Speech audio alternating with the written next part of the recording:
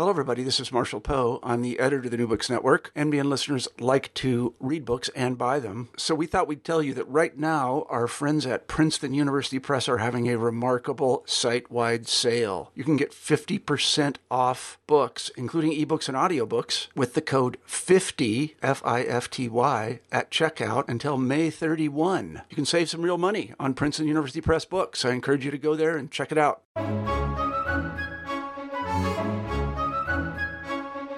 Hello everyone, and welcome back to New Books and Christian Studies, a channel on the New Books Network podcast. I'm your host, Crawford Gribben, and today my guest is Matthew Bingham. We're going to be talking to Matthew about his new book, Orthodox Radicals, Baptist Identity in the English Revolution, just published by Oxford University Press in 2019. Matt, it's great to have you on the show. It's great to be here. Thank you for having me. Can you tell us, before we begin talking about the book, a little bit about yourself? Yeah, sure. So I am an historian of early modern England, and in particular, religious history in early modern England. And I'm a lecturer in church history and systematic theology at Oak Hill College in North London. Very good. Now, this is your first book, I think, isn't it? Or your first solely authored book, at least. Yes, that's correct. Can you tell us something about the background to the book, Matt? Yeah, so the book, Orthodox Radicals, grew out of my PhD dissertation research. And the attempt was being made to investigate the history of 17th century English Baptists. Because looking at the literature on English Baptists, it seemed that you had quite a bit that was written from a particular denominational perspective, and you had quite a bit on Baptists that sort of included them in broader studies of radical religion in early modern England. But you didn't have much out there that offered a sort of critical, sort of mainstream holistic analysis of Baptists as such during the 17th century. And so the research was an attempt to fill that gap. So you chose the title for your book, Orthodox Radicals, Baptist Identity in the English Revolution. What are you getting at in choosing the title Orthodox Radicals? Yeah, so the idea was to try to capture what strikes me as maybe the most interesting thing about 17th century English Baptists, or at least a certain strand of 17th century English Baptist, namely that while they're often classified under the heading radical religion and grouped with other religious groups who emerged during the English Revolution, they actually were surprisingly orthodox in their theology and their approach to most things, orthodox as defined by the standards of the day and the time, meaning holding to Reformed Protestantism as it was represented by the larger sort of Puritan religious culture in England at the time. How do we know that they held to that position? Well, we know that they held to that position because we see their writings. They put forward a fair bit of material in which they told us what they believed on a variety of opinions. They put out a confession of faith in 1644 in which they were explicitly laying out, here's what we believe on all the major headings of doctrine. And this document was intended, in fact, to demonstrate to those who were suspicious of them exactly how orthodox they were.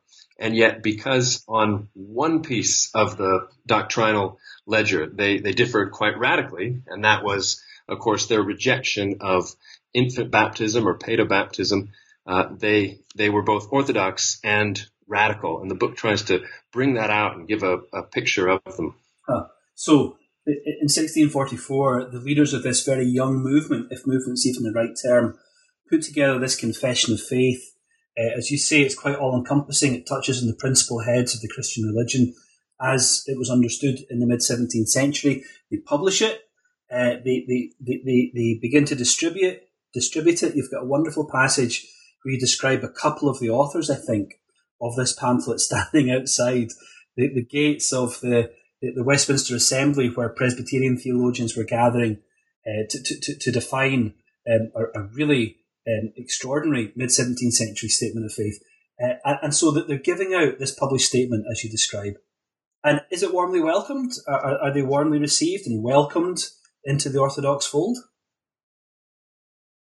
No, unfortunately, from their perspective, they were not warmly welcomed, and the incident you describe, it sort of paints a picture of how they related to the kind of mainstream Presbyterian religious culture of the day. You have these two gentlemen, Samuel Richardson and Benjamin Cox, and there they are standing outside of the House of Commons, handing out copies of their confession, trying in some way desperately to make a positive impression. But no, they were fairly roundly rejected by the Presbyterians who were responsible for authoring the Westminster Assembly. One critic described their confession of faith. He said, yeah, it looks really orthodox, but it's as though they took a bit of rat poison and just covered it in a heap of sugar, because we all know it might seem sweet. It's deadly in the details. It must have been terribly disappointing for them to discover they couldn't even give their confession of faith away. No, it was very difficult. Well, early in the book, you describe this period, mid-17th century England, as a theological hothouse. What do you mean by that, Matt? Yeah, it was one of the most interesting times in terms of the religious history of early modern England and maybe early modern Europe more generally. For in the early 1640s, around 1641, the national church in England basically collapses. You have a sort of dual collapse, in fact. You have episcopacy falls apart, and so does print censorship.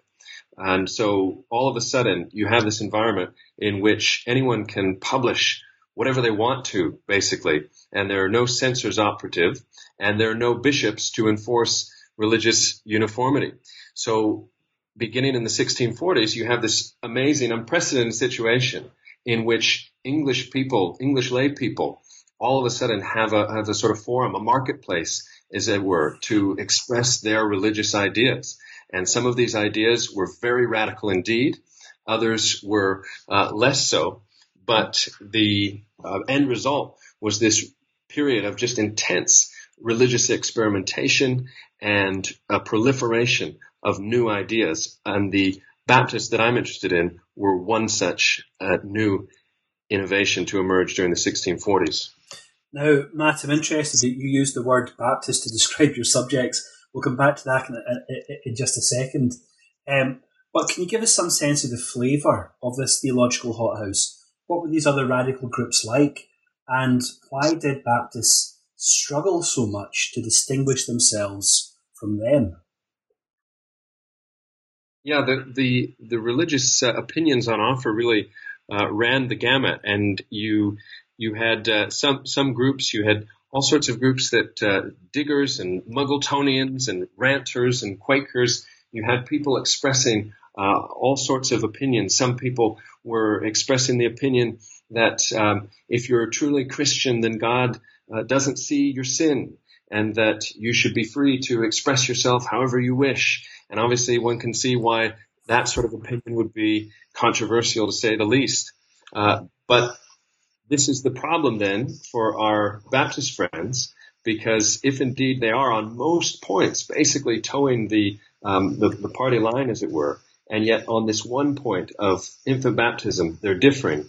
They had a tendency to get lumped in with these much more extreme, much more fringe groups, and their theological opponents would sort of lump them all together and just describe them all as extreme fringe elements that were to be suppressed lest they overrun the country and create all sorts of havoc. And one of the spectres that you describe very eloquently in the book is the spectre of Anabaptism.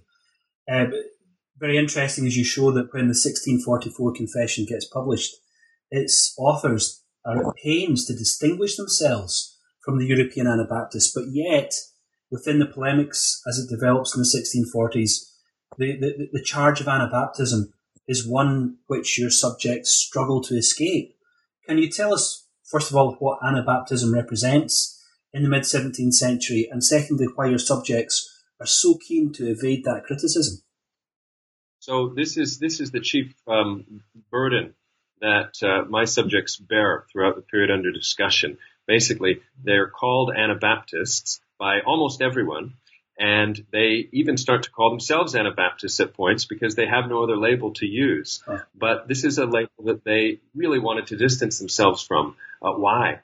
Well, Anabaptists, of course, raise specters of 16th century continental Anabaptists who were seen in the early modern English mind as synonymous with anarchy and immorality and all manner of chaos and the dissolution of the civil state and church. It all started in 1534 in Munster in Germany. There was a notorious incident in which a group of very radical Anabaptists took over the city of Munster and imposed a sort of theocratic kingdom of their own. This was violently suppressed, but it sort of cast a shadow over the early modern English mind. So here we are 100 years on from that, and you still find English Presbyterians and others who are seeing people denying paedobaptism and saying, aha, you see, these people are just like their cousins in Germany 100 years ago. So they're getting lumped in with these people, and yet their whole polemic agenda is to distance themselves from these Anabaptists. So you see this curious linguistic phenomenon in which the Baptistic folks that I'm profiling, they often will describe themselves not in terms of what they were, in terms of they don't have a positive descriptor. They say what they're not. So, for instance, they'll talk about themselves in terms of those churches of God, commonly though falsely called Anabaptists. And they often are using this phrase, falsely called Anabaptists. You see it again and again. Their confession of faith, in fact, the 1644 confession is called the Confession of Faith of those churches which are commonly, though falsely, called Anabaptists. And so this is the burden that they have to bear to distance themselves from these people. But then what comes out is you see, as they're trying to distance themselves from these Anabaptists from the 16th century, they don't really have the terms to use. They don't have the linguistic labels to identify themselves positively. And all they can do is say, well, we're not these guys. We're actually something different. But what that is, they don't seem quite sure in the 1640s. Okay, so their enemies or their polemical opponents describe them as Anabaptists. Some of them describe themselves as Anabaptists, but most don't. Most of them struggle to know what to define themselves as. Why don't they use the word that we use, Baptist, and when do they begin to describe themselves in those terms? So this is the one of the curious things that started to emerge as I was doing this research, was that though historians fairly universally use the word Baptist to describe men and women who rejected paedobaptism during the 1640s in England, the reality is that no one at the time was using the term Baptist. Their opponents weren't using the term Baptists. They weren't using the term Baptist. So they didn't use the term because it didn't exist. And in fact, all through the 17th century, you really don't see the word Baptist come into widespread usage. Toward the end of the 17th century, it starts to come into play a little bit more. And then during the 18th century, it becomes a very common descriptor for people who reject paedobaptism. But in the period that we're thinking about, the 1640s and the 1650s, you really don't see it. The first usage comes from Quaker polemicists in the 1650s who start to write against the Baptists, for lack of a better term, and they start to use that term. But it's not adopted by the quote-unquote Baptists themselves until much later. So why is it that for the best part of 70 or 80 years, the participants in this movement don't know what to call themselves? Why can't they agree on a suitable descriptor, a suitable denominational name?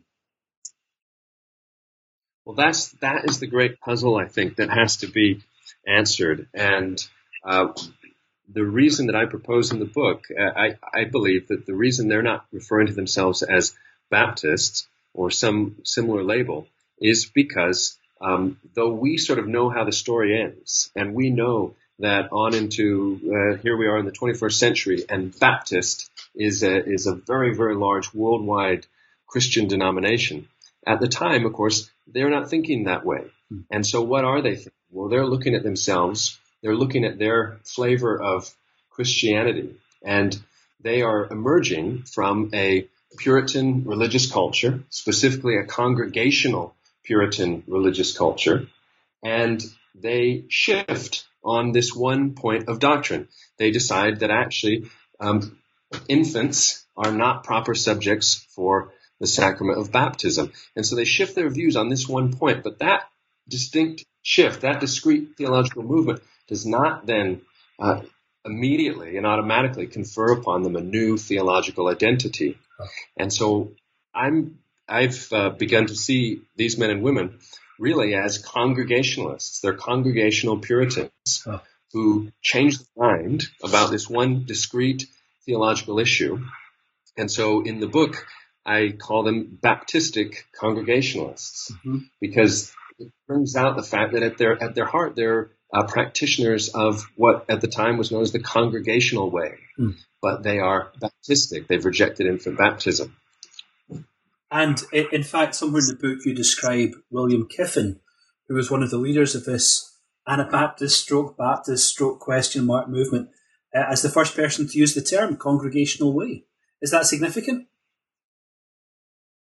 Yes. So William Kiffin, the quote unquote Baptist leader, he was a layman, but he was a pastor of a Baptistic church, and he indeed was the first person to use the term.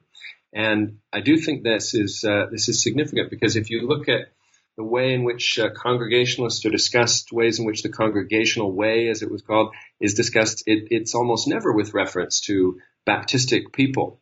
And yet the person who coined it was indeed a person who rejected paedobaptism. I mean, he didn't see anything incongruous about describing himself and his movement as congregationalism or the congregational way. So you've written this very powerfully argued book, and I mean, it really is a long argument, a very historiographically weighted argument, arguing that there is no such thing as Baptist identity in inverted commas in the 17th century. How does your argument fit within the historiography? Well, it's very interesting, because I think a lot of the observations in the book have been made elsewhere, but they've always been disconnected and haven't been really drawn together. The dots haven't been connected in quite this way. So, for example, Geoffrey Nuttall noted in 1957 that William Kiffin was the first person to use the phrase "the congregational way." Yeah. Now, with the benefit of the Early English Books Online database, we can now sort of confirm that indeed that is the first usage in a way that wouldn't have been available to Nuttall in the 1950s. Yeah. But it's an example of something. So he's making that observation, but he just makes it in passing, and he just carries on. And you'll see often people have noted in passing, for instance, the fact that the term Baptist wasn't really in use during this period, but then it's never taken anywhere. It's not connected. And so what Orthodox Radicals tries to do is to try to focus in on this idea of who were these people, and to think about their own self-identity as religious actors. How did they conceive of themselves? Where did they place themselves on the theological map? How did they see themselves in connection with other groups that were operative at the same time? Who were their allies? Who were people with whom they did not share any affinities? How did they understand themselves? And then how should we understand them in turn? Great. Well, it's a complicated argument. In some ways, it's quite an iconoclastic argument. Very modestly, you say that aspects of it have been anticipated by the historians, but the way you put it together, it has a real explosive force, I think. How did you put it together, Matt? What's the structure of the book, and can you talk us through your thinking process about the stages of your argument as it develops?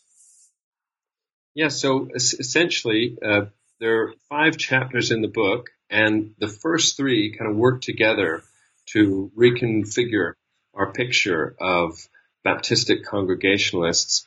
In the first chapter, we really try to survey some of the historiography And the burden there is to ask some basic questions. Well, okay, if it's in fact the case that they weren't calling themselves Baptists and they were really more like Congregationalists, well, how did we get here? What's going on? Sure. And in that chapter, we trace some of the historiography of early English Baptists and look at how the first historians, and actually all through the 18th century, the 19th century, on into the 20th century, really the only people who were giving significant attention to Baptists during the 17th century were Baptist historians, denominational historians, people who were very openly and without any sort of embarrassment were people who were members of and standing in the theological stream they purport to describe. These were historians who saw themselves very much as advocates for the Baptist cause and advocates for the Baptist story. And in the 18th and 19th centuries, that wasn't seen as something to be ashamed of. They were quite open about it. And so what ends up happening is they often are shaping the story that they're telling, and they're shaping the way in which they describe past actors in ways that I'm sure were useful for their present purposes, but they actually introduced distortions. And the principal distortion that was introduced was by using this term Baptist to describe anyone and everyone who rejected infant baptism, project a sense of unity and cohesion onto a whole diverse range of men and women who really had no cohesion and unity during the 17th century. And this is a very important point, isn't it? Because you give us examples like the example of Lucy Hutchinson, who rejected pedobaptism but never came to adopt the Baptist label for herself. So how do we describe these people who reject infant baptism but never take up this new denominational position? Yeah, it's a really tricky thing because you can find lots of people like Lucy Hutchinson, people like John Toombs, who continued to minister in the established church and yet rejected pedobaptism. You have people like Henry Jesse, who was a minister of the oldest congregational church in London, and was happy enough to have pedobaptists and Baptistic people side by side in his congregation. You have a whole range of people who are coming to change their mind about the legitimacy of pedobaptism, but in doing so, they don't automatically get slotted into this new category, Baptist. And that's the problem when we talk about Baptist with a capital B. Mm-hmm. It's taking a denominational identity that would not really coalesce until the 18th century and projecting it back into the 17th century. Yeah. So that's why I'm partial to the adjectival use, Baptistic. So someone like Lucy Hutchinson, she's Baptistic the moment she rejects pedobaptism. But what else is she? Well, she would have identified broadly with a Puritan religious culture. Mm-hmm. And she would certainly have not had the language of Baptist with a capital B to categorize herself. I think one of the things that struck me most about your book, Matt, is the way in which your subjects are struggling to understand how important baptism is for them. So let's say the broader Puritan Presbyterian culture, out of which mainly they emerged in the 1630s, 1640s, as it comes into Congregationalism, etc., etc. There's a very clear response from a number of Presbyterian polemicists in particular that really berates these Anabaptists, as they call them, for their doctrine of baptism. So for the Presbyterian polemicists, this is a very significant deviation from Reformed orthodoxy. And yet, what your book shows is that your subjects, Baptists in inverted commas, they're not sure if baptism actually is that important, and that sometimes they're prepared, some of them are prepared to have fellowship, for example, in the Jesse Church, to have fellowship with other pedobaptists, and others want to make a much sharper distinction between infant baptism practicing churches and those other churches that only practice believers' baptism. Can you talk us through the various shades of opinion within this emerging movement about how important baptism is, and perhaps even what baptism means as a consequence? Yes. So baptism, generally speaking, is the sign of entrance into the Christian life and the Christian community. It's the starting point of one's inclusion in the so-called visible church. And one of the things that Christians had agreed upon for a long, long time, all of Christendom, Protestant, Roman Catholic, Eastern Orthodox alike, there was quite a unanimous consent on the point that the infants of Christian parents were fit subjects for baptism, that they were to be included in the Christian community. And so this is why in the 16th century in Europe, when Anabaptists first start emerging and questioning this and rejecting it, it's such a shocking thing to people, because they're not just rejecting a discrete point of theology that might not have any practical import. They are rejecting one of the main planks upon which Christendom was built. And you see the questioning of infant baptism is questioning the very idea of a cohesive, comprehensive Christian community in which to be a member of the state is to be a member of the church. And so when this begins to break out in the 17th century in England, you can see many of the same reactions. This seems to be sort of unraveling the tapestry of Christendom, and the whole idea of a national church is called into question. And so you see a whole range of responses. But what you find is that among Congregationalists, so mid-17th century England, you have Presbyterians, you have Episcopalians, you have Congregationalists, and this is basically a dispute over church government. And among Congregationalists, who believed that the local congregation should be the basic sort of ecclesiological unit, they manifest a range of opinions toward Baptists, but many of them are very friendly toward Baptists. Many of them are very amenable to the idea that you might even have disagreement in a local church. Some might baptize their infants, others might not, and that's okay. Then the interesting thing is, among the Baptists, you have disagreement there as well. Some are willing to be in these sort of mixed churches where some are baptizing infants, others aren't. But some insist that no, to be baptized is actually the starting point of the Christian life. And if we can't be in agreement on this, then we can't be part of the same church together. So it's this fluid thing, but each aspect of this discussion, I think, reflects the way in which they're really dealing with something that hasn't been dealt with before. This is a new thing.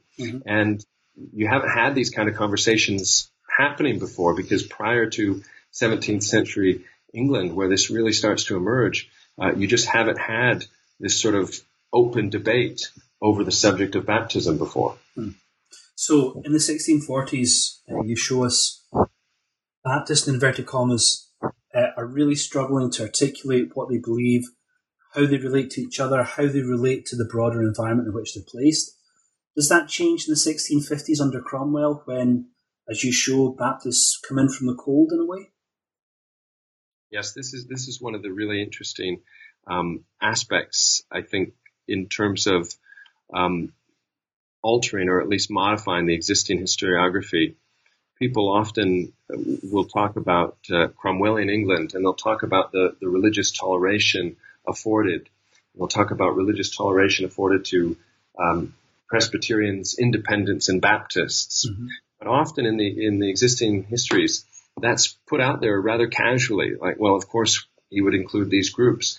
But it was really a radical thing that was happening in the 1650s when the Cromwellian regime was not just tolerating Baptists, but in significant senses embracing them and in significant senses promoting their views. This had never happened before. There had never been an example in Christendom of a Christian kingdom embracing and promoting people who rejected paedobaptism.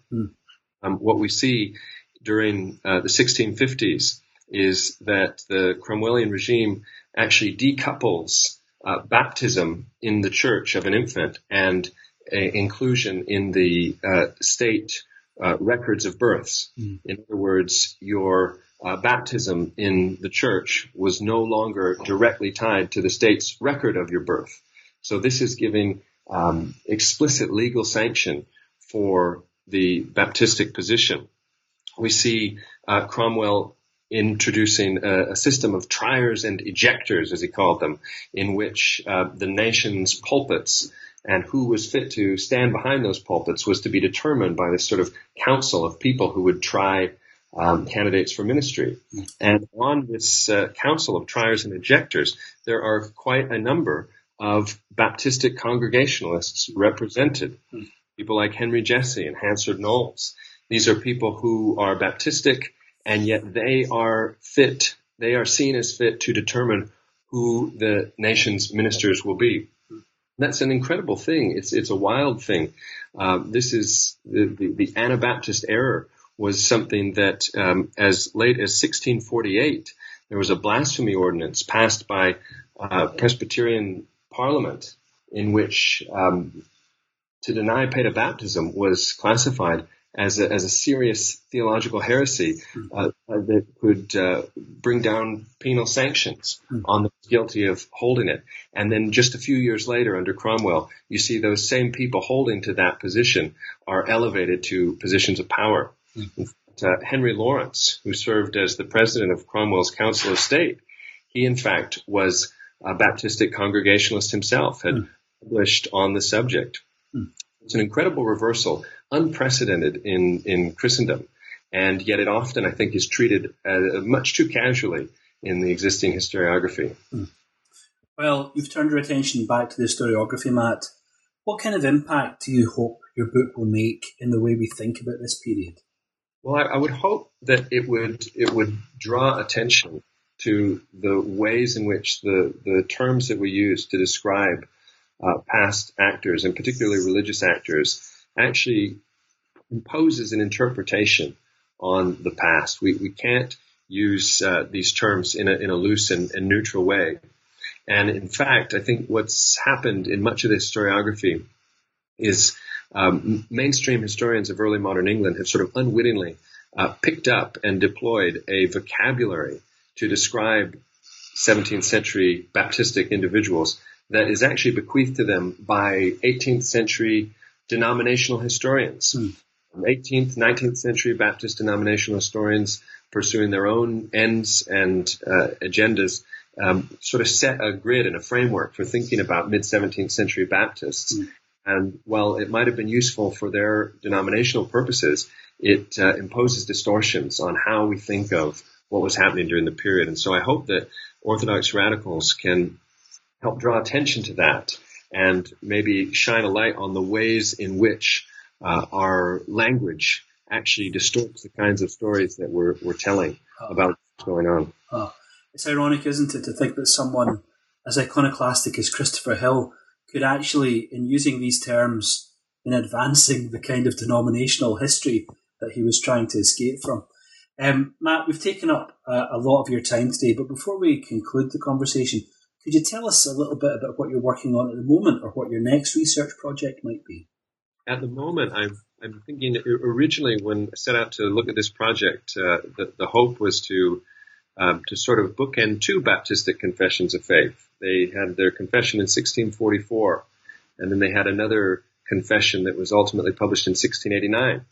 And of course, in 1689, they're operating under very, very different conditions, with the Toleration Act having been passed and space opened up, a very different ecclesiological landscape than was on offer in the 1640s and 1650s.